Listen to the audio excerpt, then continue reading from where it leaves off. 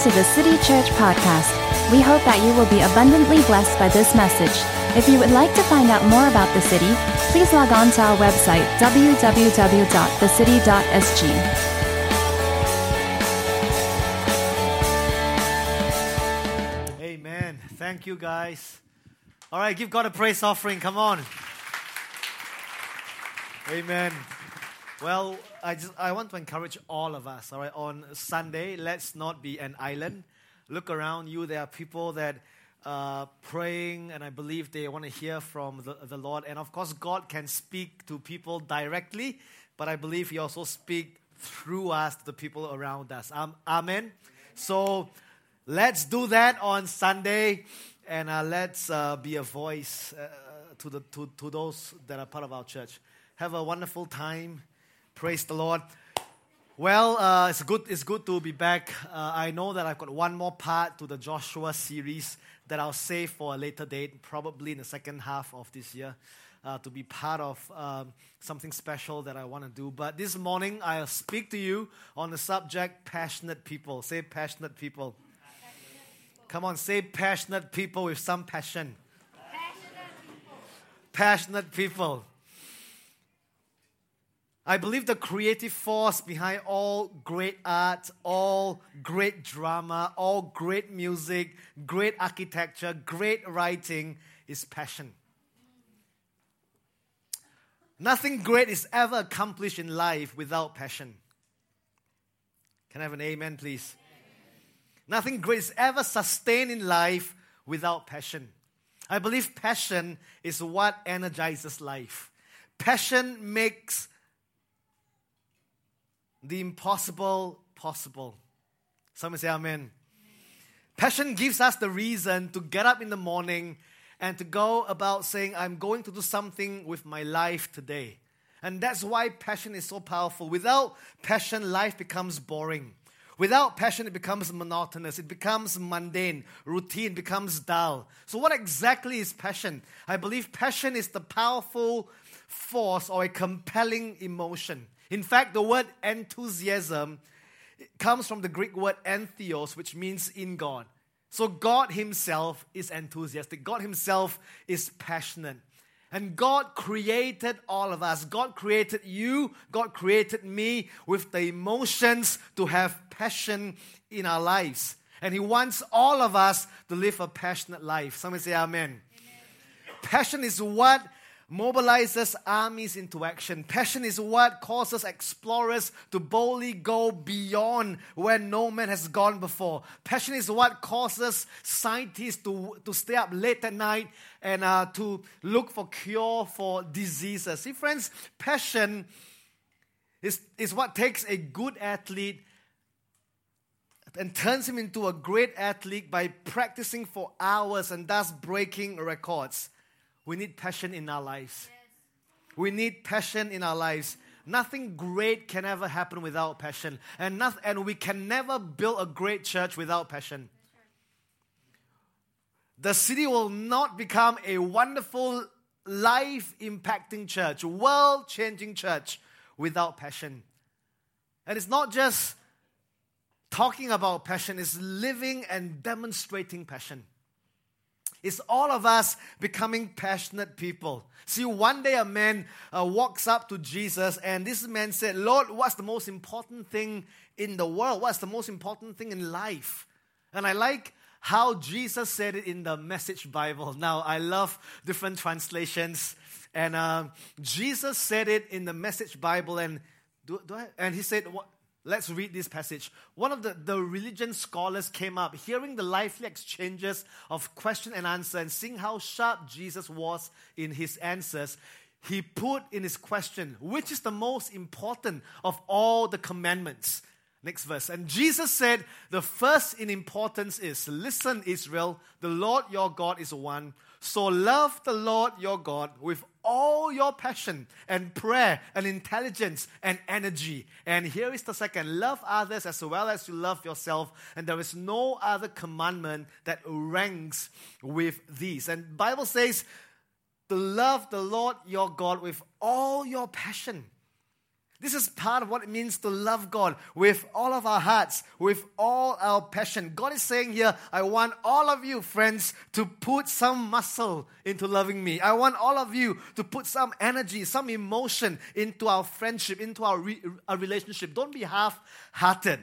Give it all you've got. And Jesus is saying here, if you're going to follow me, you've got to go. You've got to go at it with some passion, some zest, some enthusiasm, some zeal. Come on, to live life passionately.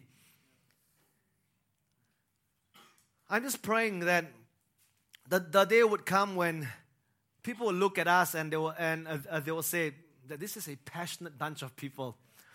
I was in the U.S., right, and was there for the call for Azusa Now. I know a few of you were there. And I wondered, what made 55,000 people? And it was raining that day. It was raining on Saturday. It was raining on Friday. And they were expecting a full house crowd, but not everyone showed up. So half the stadium showed up, 55,000. What made 55,000 people sat in the rain, knelt in the rain, and just singing and praying for hours, 15 hours straight, non-stop? What made them do that? I believe the answer is passion. I looked at Lou Engle from afar, and I've known him now for a couple of years, and Lou isn't the most organized man, let me tell you that. He isn't the most administrative. Neither is he the most strategic, but no one can refute that he's probably the most passionate person we've ever met. The way he spoke, his vision, his passion for God and what God wants to do through the call. And we can all say, Lou, you're a passionate person. And see, friends, this is what inspires us. Passion. He's the most passionate. Some of us knew Heidi Baker, and I've known her for a few years. And likewise, Heidi isn't the most organized, isn't the most administrative. Neither is she the most strategic. But most of us who have seen her speak will no doubt say she's probably the most passionate woman that we know. So what makes a ministry great? Now, I love planning, I love strategy, but what makes a church great? Is it just good strategy? Is it just great planning? Can I suggest that all that, but without passion, will just be a well-oiled machine? Lack of life, lack of zeal, lack of enthusiasm. So I pray, church, that the city would be a bunch of passionate people, regardless of who is speaking, regardless of who is leading. Inwardly, we are compelled with a strong emotion to give God our highest praise. Amen. To go after Him with all of our heart, soul, mind, strength. To love Him with a passion, with energy. Amen. Come on. Amen. But in our culture, it's okay to be passionate about anything except faith. Except, for lack of a better word, religion. Except our friendship with God. See, I can go into a rock concert, and some of you have been to a rock concert or a political rally recently, right? Or a football game, and I can shout my head off. I can get all excited. I can get hoarse from yelling so loud. When my team loses, I may even cry, and no one would think that that's a big deal. Right? If you're an Arsenal fan, and if Arsenal lost by a point, and you'll be crying and say, how did that guy miss that penalty? And you'll be tearing in your living room. Or if your favorite team score, you will go beside yourself and start jumping up and down like you are just screaming. And no one would think twice. And no one would, all they would say is, wow, this guy is a real fan. All right? Your favorite celebrity walking down the road, you saw her from afar, say, wow. That's it, man. I take a photo and you are beside yourself. But if I do that in church, before worship starts, I know that the King of Kings, the Lord of Lords is about to be felt tangibly. And I started screaming, jumping up and down. And when God's presence comes in a powerful way, I'll just be crying and waving my hands. And the people around me would think, this guy is a little bit strange. This guy is a little bit fanatical. He's a nutcase. Please don't go too close. He might just hit you in the face. He's always in the front, crying during worship, crying during the altar call. And we said, that guy is a religious fanatic.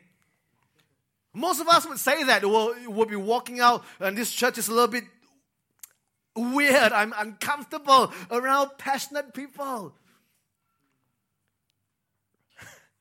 Isn't that true? Those guys they are just a little bit on. They're just a little bit, I'm a religious type. I'm a bit more mature than all those guys in the front. I typed in the phrase "a passion for" into my Kindle account, what sort of books are out there, and found a couple of books, hundreds of books with that title, "A Passion For." There's a book called "A Passion for Birds," "A Passion for Books," "A Passion for Cactus," "A Passion for Chocolate." That's for girls, I can understand that. "A Passion for Fashion," "Passion for Fishing," "Passion for Flying," "For Gardening," "For Golf," "For Hunting," "A Passion for Pasta," "For Ponies." There's a book called "A Passion for Potatoes," "For Roses," "For Shoes." There's even a book entitled "A Passion for Steam." Steam. Why are people passionate about steam? See, but being passionate about God as Christians, can I say that it should not be unusual? It should be part of our lives. The Bible says, what's the greatest? Is to love God with all passion. See, friends, being passionate about God has got nothing to do with your personality. You might say, I'm introverted. Now, you might not believe me, guys, but I've done many, many personality assessments. I am an introvert. I know it's hard to believe. I'm actually a very trained extrovert. I'm an expressive introvert. But I need my space. I love flying because I've got my little space.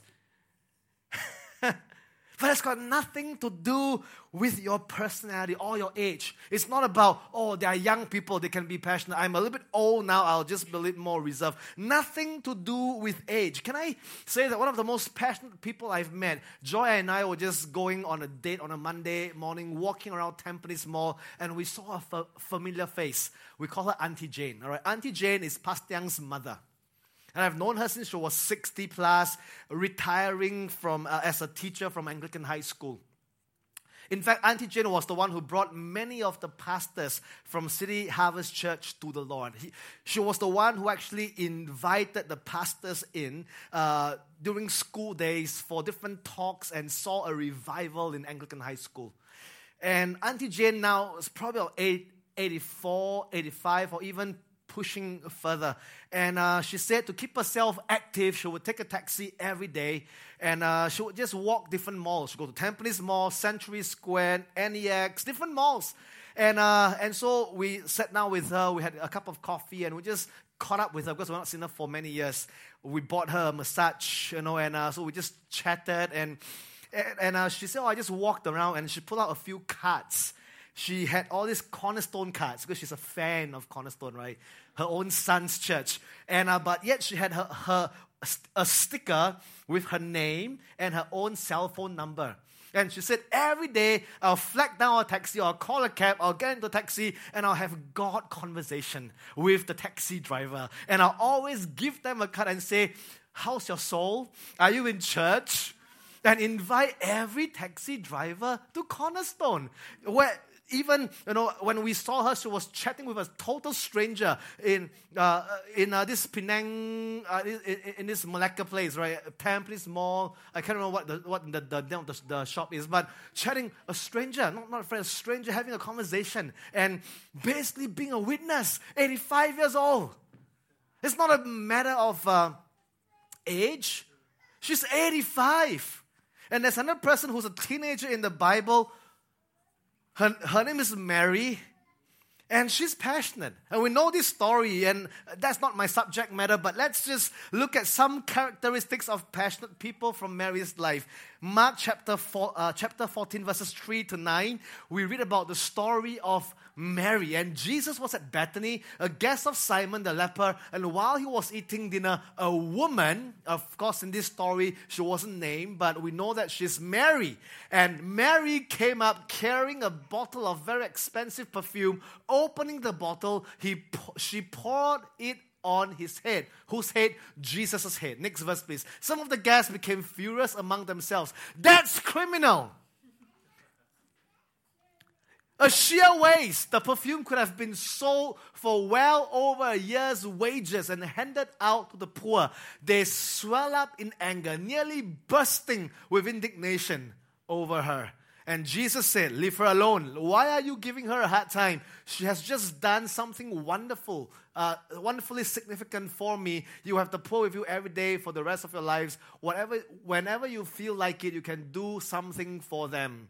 Not so with me. She did what she could when she could. She pre-anointed my body for burial. And you can be sure that wherever in the world, the whole world, the message is preached, what she just did is going to be talked about admiringly. Now, this is Mary of Bethany, and she's only a teenager, probably between 15 to 18 years old.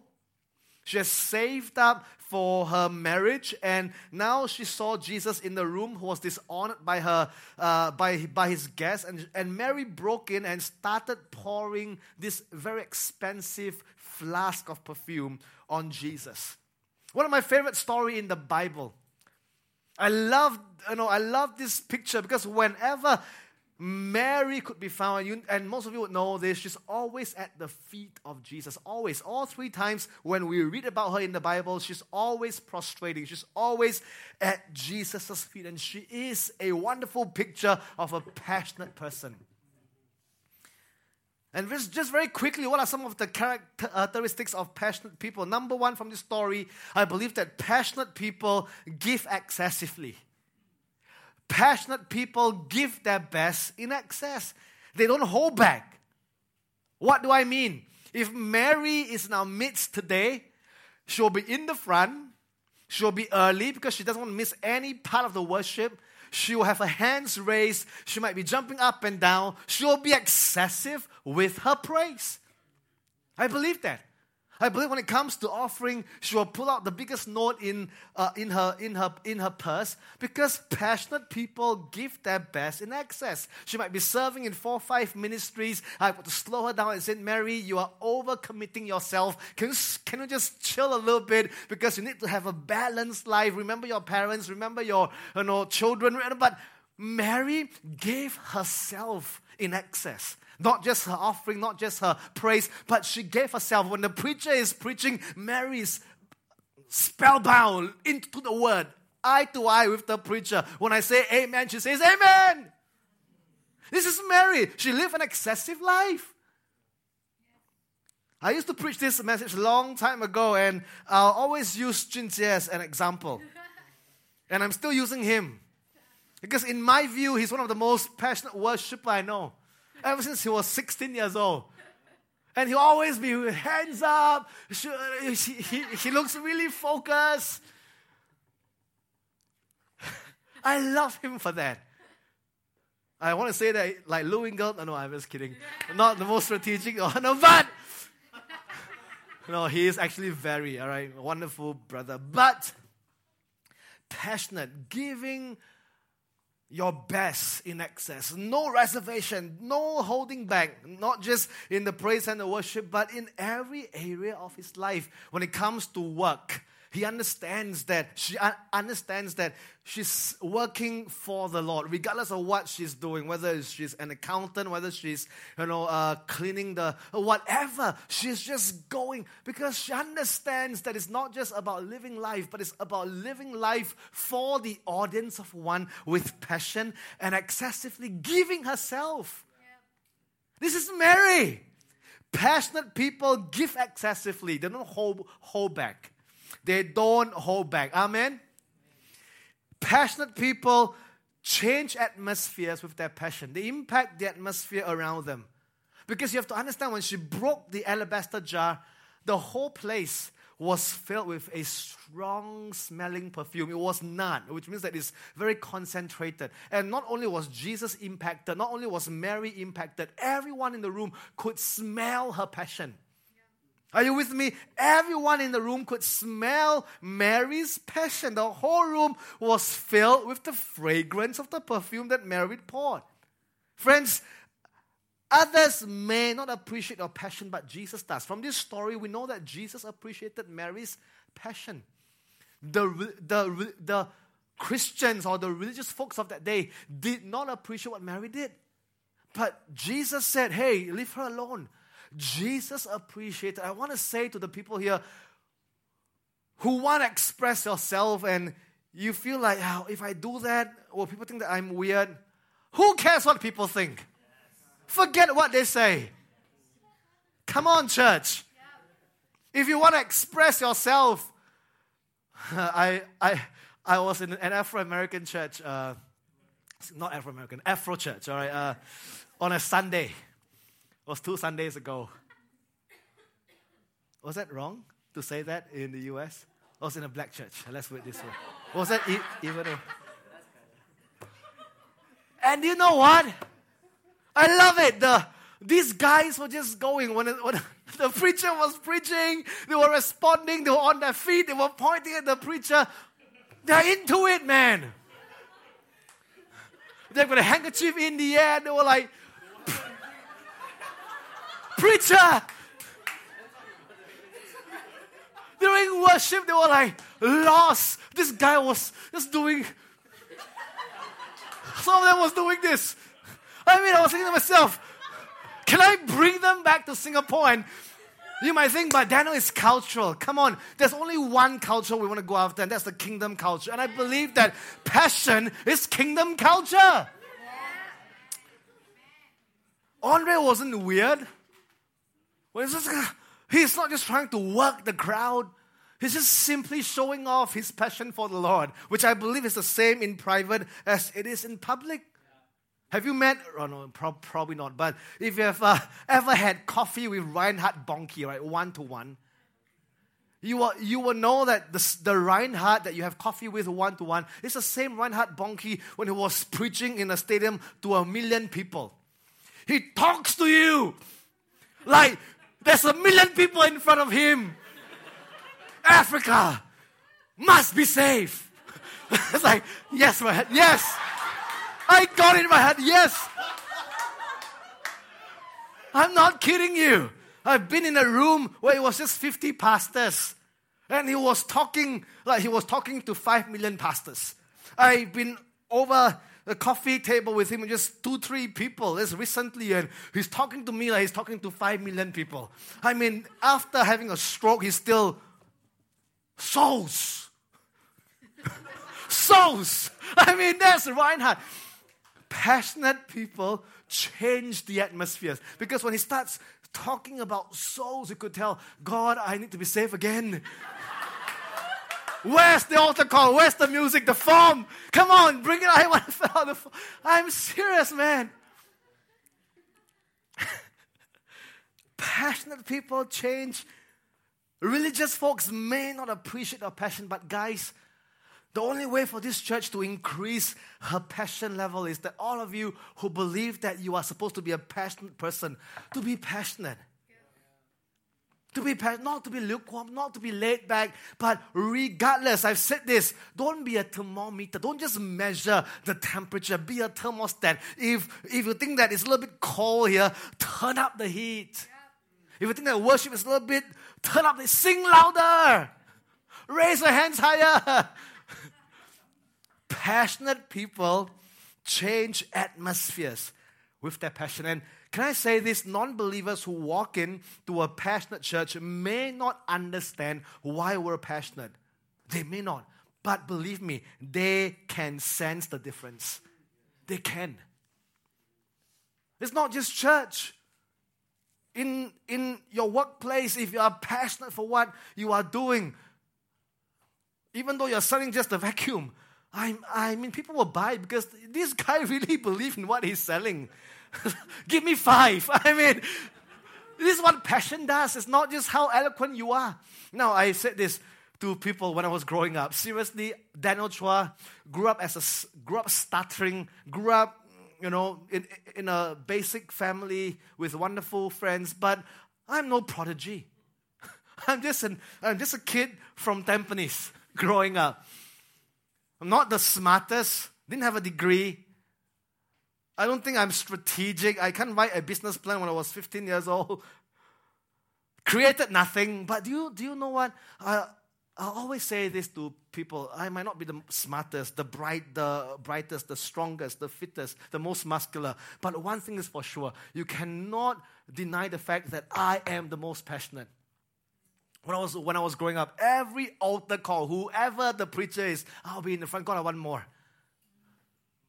So guess what? When the young people that I led was a small group, then I said, guys, let's be the most passionate bunch in the whole church. Let's be. And do you know what we did? We were always in the front. Some of you may remember if you grew up with me. And we'll say, okay, let's impact the atmosphere. We'll jump, we'll raise our hands, we'll show the adults what passion looks like. Hallelujah. Praise the Lord. I was a little bit proud and arrogant in those days, but no doubt I want to show the adults what worship looks like in heaven. And I believe that's what worship looks like in heaven. I believe that you cannot face the King of Kings and the Lord of Lords, who's altogether beautiful and glorious and wonderful, and be lukewarm in your worship. Imagine you just saw the most beautiful being and, hi. You will be spellbound. You will be face down. You will be, amen. Amen. And so I said, I believe that's what worship looks like. So we might as well rehearse now for the real thing in the next life, in the life to come. But, that's what we want to do. And so I said, come on, guys, let's show the adults. And now I'm an adult. I'm 40 years old. Can I say to the adults, come on, adults, let's show the young people what worship looks like. Adults, let's show the youth what worship looks like. Hallelujah. Bring your handkerchief, wave it in the air.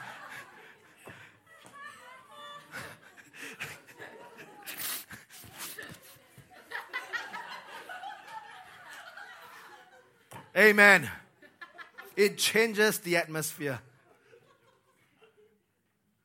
Number 3, passionate people, I believe, leave behind a legacy that inspires inspires others. Leave a legacy that inspires others. Let's look at, if you go back to the verse, let's go back to the verse if you can. This is what Jesus said. Let's go to the verse. He says, let her alone. Why are you giving her a hard time? She's just done something wonderfully significant for me. You have the poor with you always. When you feel like you can do, next verse please. He says, you can be sure that wherever in the whole world the message is preached or the gospel is preached, what she just did is going to be talked about admiringly. Has been 2,000 years, ladies and gentlemen, and we're still preaching from this story. Jesus is true to his word. This story has been preached umpteen times because that's what passion is. Amen. It fills the libraries of the world. Biographies of passionate people fills the libraries of the world. They were world changers. These are history makers. Passionate people are history makers. You can be passionate for the wrong thing. You will still make history. Hitler, for example, makes history. So did Steve Jobs. But how much more as Christians? Her story will be remembered and repeated. I've got a long sermon. Can I just make it brief? But I believe that it's very hard for us to maintain our passion because life and the world conspire against us all the time. And they want to put out our passion. People are always throwing a wet blanket on our passion. Why? Because passion is threatening. Passion is uncomfortable. Amen? You can sit down through a passionate message, but just don't let... I can enjoy it, but just don't ask me to be passionate. You can raise your voice, but not me. I'm different. Come on, passion is threatening. Passion is intimidating. Passion, it makes people feel a little bit uncomfortable. But passion changes the world. The world wants to kill our passion because the world is threatened by passionate people. Especially when we're passionate for the right things, not the wrong things. So very quickly, I want to just share with you 5 ants, not aunties, all right? 5 ants that kill your passion. Auntie number 1, no, I'm just kidding, is unbalanced schedule. Very quickly, unbalanced schedule. See, life happens in a rhythm. All of us need to have input and output. And too much of either will cause us to lose our passion. My guess is, in a crowd this size, half of us need to work less and half of us need to work more. Because we're all different in our personalities. You can go to either extreme.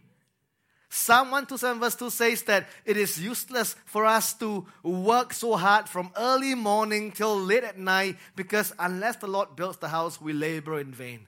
So to all the workaholics here, God wants you to rest. Some of us, the problem is we're always giving out, and the staff runs into the danger of always giving. And some of the people have been serving for 6-7 years, always giving. The same band members, always giving. And you're always giving out, always helping, always sharing, always serving, always working, always being generous. Wow, the word always makes me feel tired. All right, always, never taking time to recharge.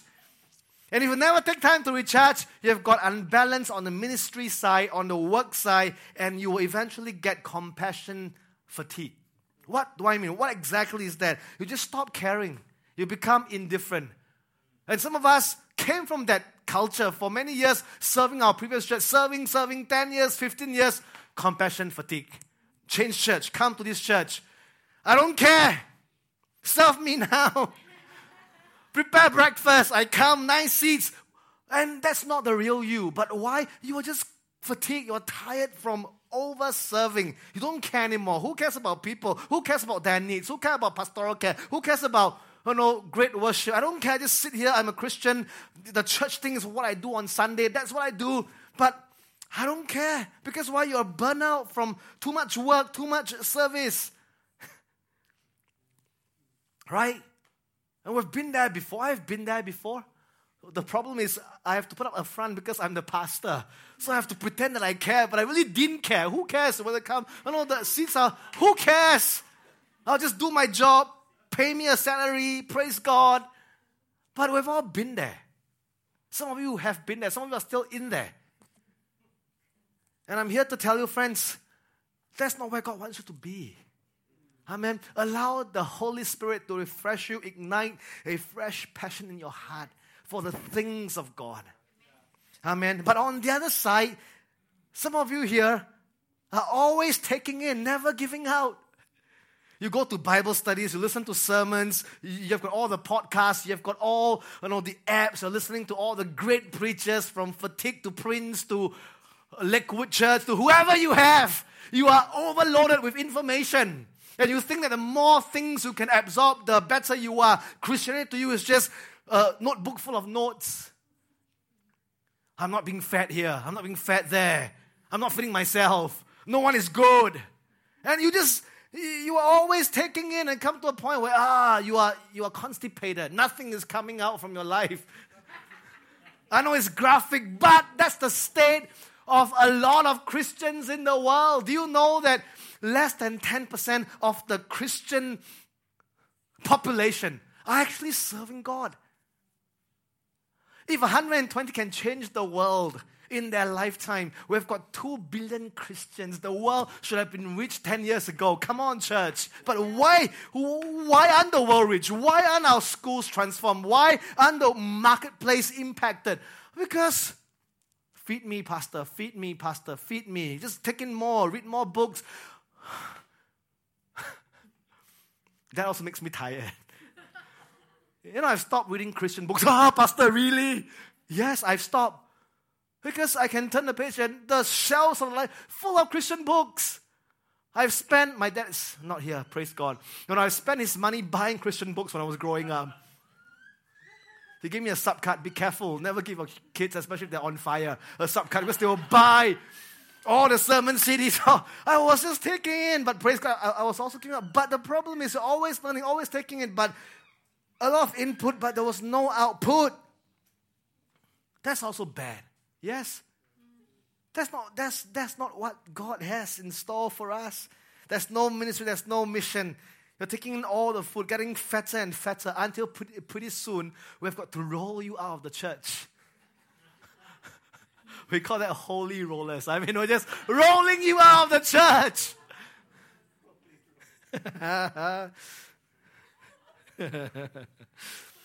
See, I don't know what our problem is, what your problem is, but my guess is you are either one. You either have too much output or not enough input, or you've got too much input, not enough output. You've got to decide on that. I'm sure God will help us out. But friends, the thing is this. I want to say this to all of us who have been in church for a long time. You have not been giving out. Can I say this, that Bible study without ministry is extremely dangerous? You might not have you might have missed that. Bible study without ministry is extremely dangerous. Well, what do you mean? It's extremely dangerous because James chapter 4 and verse 17 says this. If anyone then knows the good they ought to do and doesn't do it, it's sin for them.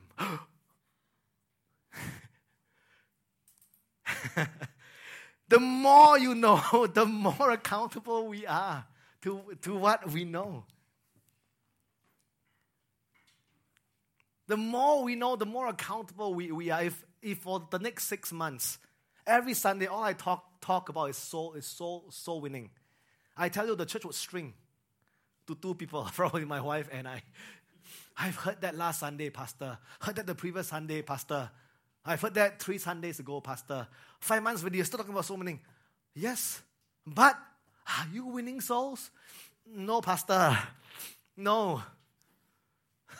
Or worship, for the matter of fact. Come on, church, we need more passion. I've heard that last Sunday, Pastor. 5 months ago, I've heard that. The Bible says, don't just be hearers of the word and not doers. Because you deceive yourself. And you know how, and that's deception in the church. You know, there are 2 kinds of deception. Wrong teachings and a lot of teachings but no output. That's also, you're deceiving yourself. Listening, but you're not doing anything of what you know. That's deception. Yes, amen. Good preaching, Daniel. I mean, it's true. So what do we need, friends? One word, balance. Some of us, we need time to worship. Privately, corporately. But some of us have been worshiping a lot, soaking in the prayer room for the longest time. You need to serve. Some of you have been serving. You need to go into your private time into the Word. I mean, it's all about balance. Amen. The second ant that will kill our passion is unused talent. Unused talent will cause you to lose your passion for life and for God. Amen. See, the talents that I have is not for myself. It's for you. And vice versa. The talent you have is not for yourself. It's for me. We're supposed to serve one another with our talents. Amen. With our talents. Number 3, unconfessed sin will kill our passion. Unconfessed sin. And God doesn't want us to live in guilt. The wonderful thing is this, friends, that if you are under the burden of guilt, the Bible says that you can simply confess your sin and He's faithful and just to forgive you of all your sins and to cleanse you from all unrighteousness. The condemnation that you feel on your soul is not from the Lord. Amen. Amen. You can simply say, Father, I've blown it. Forgive me. Plead the blood of Jesus on my life and be free from the guilt of sin. Friends, because you cannot feel enthusiasm and guilt at the same time. Amen. You need to allow God to free you from this sense of guilt and live in the freedom that we have in Jesus Christ. And to confess is simply to agree with God. Say, God, I know that's wrong. I've blown it. And I thank you that, God, your word says I can just simply confess and you'll forgive me, and praise God for that. Whenever the Holy Spirit brings to remembrance, don't go and hunt for sin in your life. Amen. But just allow God to say, God, search my heart, oh Lord, there will be no wicked ways within me. And just simply agree, God, I want to live a life in agreement with the Holy Spirit. Unconfessed sin kills the passion in your life. Number 4, unsupported lifestyle. Unsupported lifestyle. What do you mean, Daniel?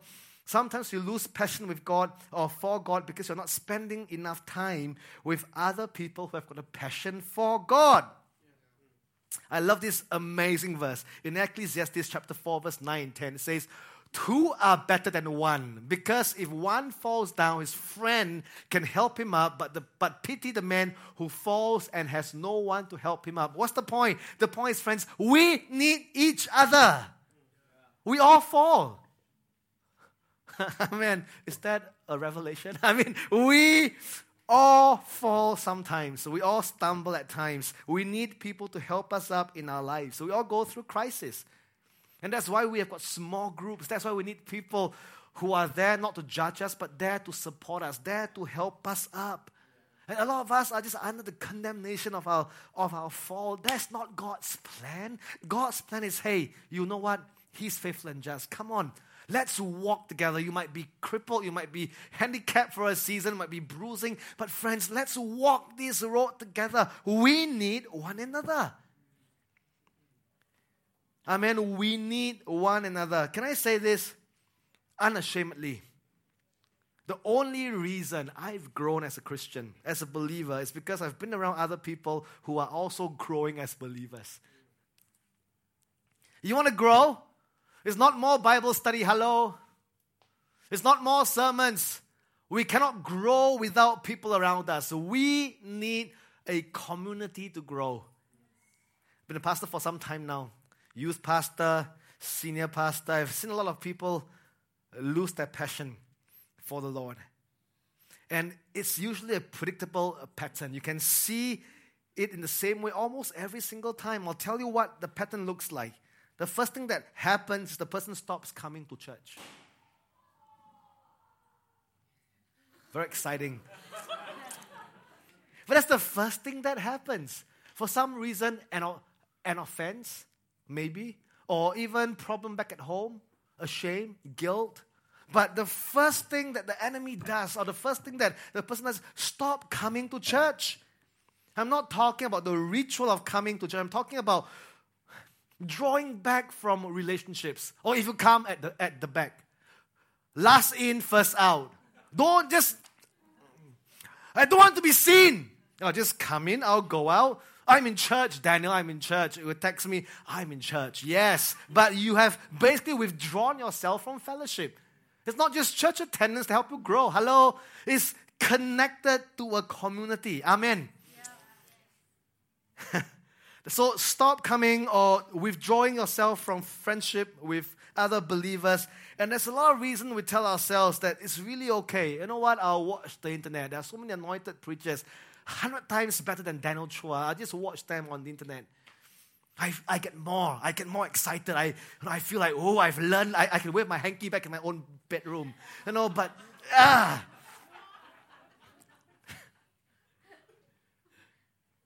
But whatever reason is that you stop spending time with other people who have a desire to have a passion for God. Next thing is that your heart starts to grow cold. You start to feel far from God. You start to feel that God's far away. Then you hear this voice, just forget it. What's the point of being a Christian? And the enemy starts to sow lies in your heart. And slowly you start pulling yourself. And before you know it, people try to call you to stop replying texts. And you try to look for a big church just to do your ritual thing and go there, sit there, leave. And you think, I'm fine. People check with you, I'm fine. I'm just busy. There's no condemnation. I'm just telling you what I've observed. And before you know it, you withdraw yourself and you become just a Sunday-going Christian. No passion, no fire, no impact, no influence. You're just going to church.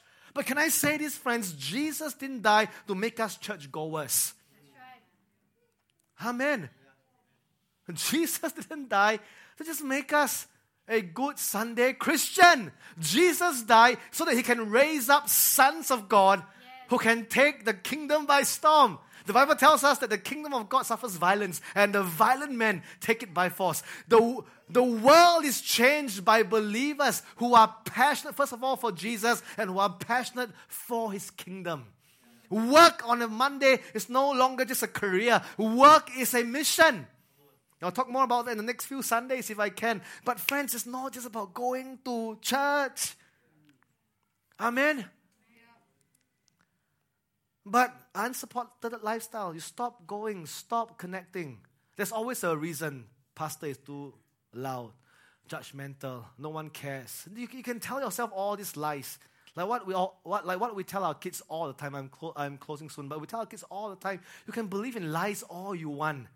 Like mommy loves so and so more, daddy only care about my grades. These are all lies. It's not true. And whatever you are hearing, lies. No one cares. Even if I don't show up, no one knows. All lies. If I can't be real in this church, lies. I'll be judged, lies. But you believe in lies and start withdrawing yourself and no longer have the support. I'm too busy. If you're too busy for God, friends, you are too busy. Way too busy. And that's not the will of God for our lives. Amen. You're just too busy. Last but not least, unclear purpose. Life without purpose is activity without direction. And some of us may be feeling like Isaiah chapter 49 verse 4, I've labored to no purpose. I've spent my strength in vain and for nothing. See friends, if you forget why God put you on earth, you're going to drift towards apathy and lethargy. If you have lost your purpose for life, your purpose for living, you are just simply cruising. And that's not God's will for your life. Passion and purpose go together.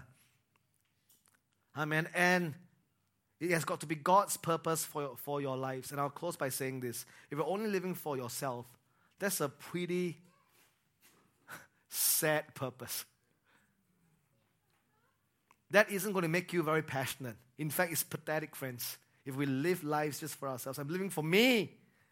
You need a cause greater than yourself. That gives life significance, gives life meaning. And the more you understand God's purpose for your life, the more you live those purposes with passion. There's never a dull moment in my life. And I've got a lot of things going in my life. Stuff. I have a big family. I can say right now that I've got the biggest family in this church.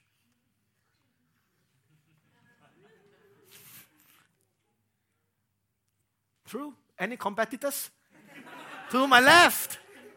To my right? No. Big. I've got 2 teenagers. Do I have challenging kids? Not really, they're great. Just sometimes a little bit different. Like all of us when we were growing up. But I wake up every morning, friends, with a sense of purpose, of destiny. Every morning. So I want to encourage us as we close this message, and the band on stage, please. Let's come back to what I said. If this church is going to be great, the people in this church must be passionate. Yeah. Must be. And why? Is it just because Daniel said so? No, man, guys. Because Jesus died so that we can be passionate people. Do you know that the final act that he did on the earth, of course, before his resurrection, but his final act, the last few hours of his life on earth, before he resurrected, was called the Passion of the Christ. He demonstrated for us what passion is. And passion looks like that. Radical, bloody, unreserved, without fear. Amen? That's what passion looks like. Passion looks like going the extra mile, not holding back. Passion looks like turning to the person to his left and say, today you'll be with me in paradise. Passion looks like looking at John and Mary and say, Mary, your sons. John, your mother. Passion looks like even in the midst of suffering, he's still caring for humanity. That's what passion looks like. Nowhere in that few hours did he care for himself. And in fact, he says, Father, not my will, but your will be done. And that's the example Jesus left for us. Amen. Just play softly, please. I know you are listening to me, but just start playing. But that's what passion looks like. And please don't tell me that because Jesus has done all that, that now we don't have to be passionate. That's very sad. We are basically abusing the message of the finished work of Christ. Friends, Jesus did all that. He opened a way for us to go back to the Father so that we can live the kind of life that Jesus lived on the earth. It's not so that we can just live comfortable, plain sailing life. No. But so that we can live passionate life. And I tell you only what can change, what can give a person passion. My parents, not here. They were indifferent towards God before they came to Christ. After they came to Christ, of course, they're growing. But my parents, they just finished their Married for Life 12 weeks, graduated, exchanged rings again, exchanged their vows. I said, wow, praise God. Before I knew it, they signed up for Parents for Life. Before I knew it, they are attending week 1. Of course, you may say, but they are retired.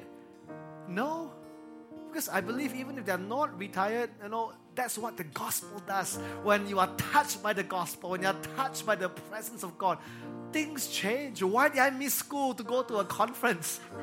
It's passion. Amen. Amen. So let's all stand. I pray that God will just infect you with that passion virus this morning. You can try to use your mind to explain away what I've said, or you can simply agree with your heart and say, Jesus, the conviction I'm feeling right now is from you. It's not from the persuasive words of men, but it's from a moving of the Holy Spirit. And I need a new ounce of passion again, God. I've been a Christian for 50 years or for 20 years, for 5 months, and I need passion in my life. Beyond just my job, beyond just my family, I need passion in my life. Passion for Jesus. Passion for the kingdom. Passion for the mission. That my job is my ministry. That my work on Monday is an expression of my love for Jesus. Whatever I do with all of my heart, not unto men, but unto God, not unto my earthly employers, but I'm just serving God. With every project, with every deal, with every training, with everything I'm doing, God, is unto you, Father. That's what passion looks like. Amen. Just imagine the whole church living life like that. Every conversation isn't just some small talk, but passion. Just seeing how we can lead a person one step, a few steps closer to the kingdom. You're always thinking about the state of their soul. You're always trying to bring them in to the kingdom of God. That's what passion looks like. Thank you, Lord. Jesus died so we can all be like Him, passionate, unreserved, poured out. Isn't that what Paul said? Paul said at the end of his life, I've fought the good fight. I've finished the race. I've kept the faith. My life, he says, has been like a pour out offering. I love that.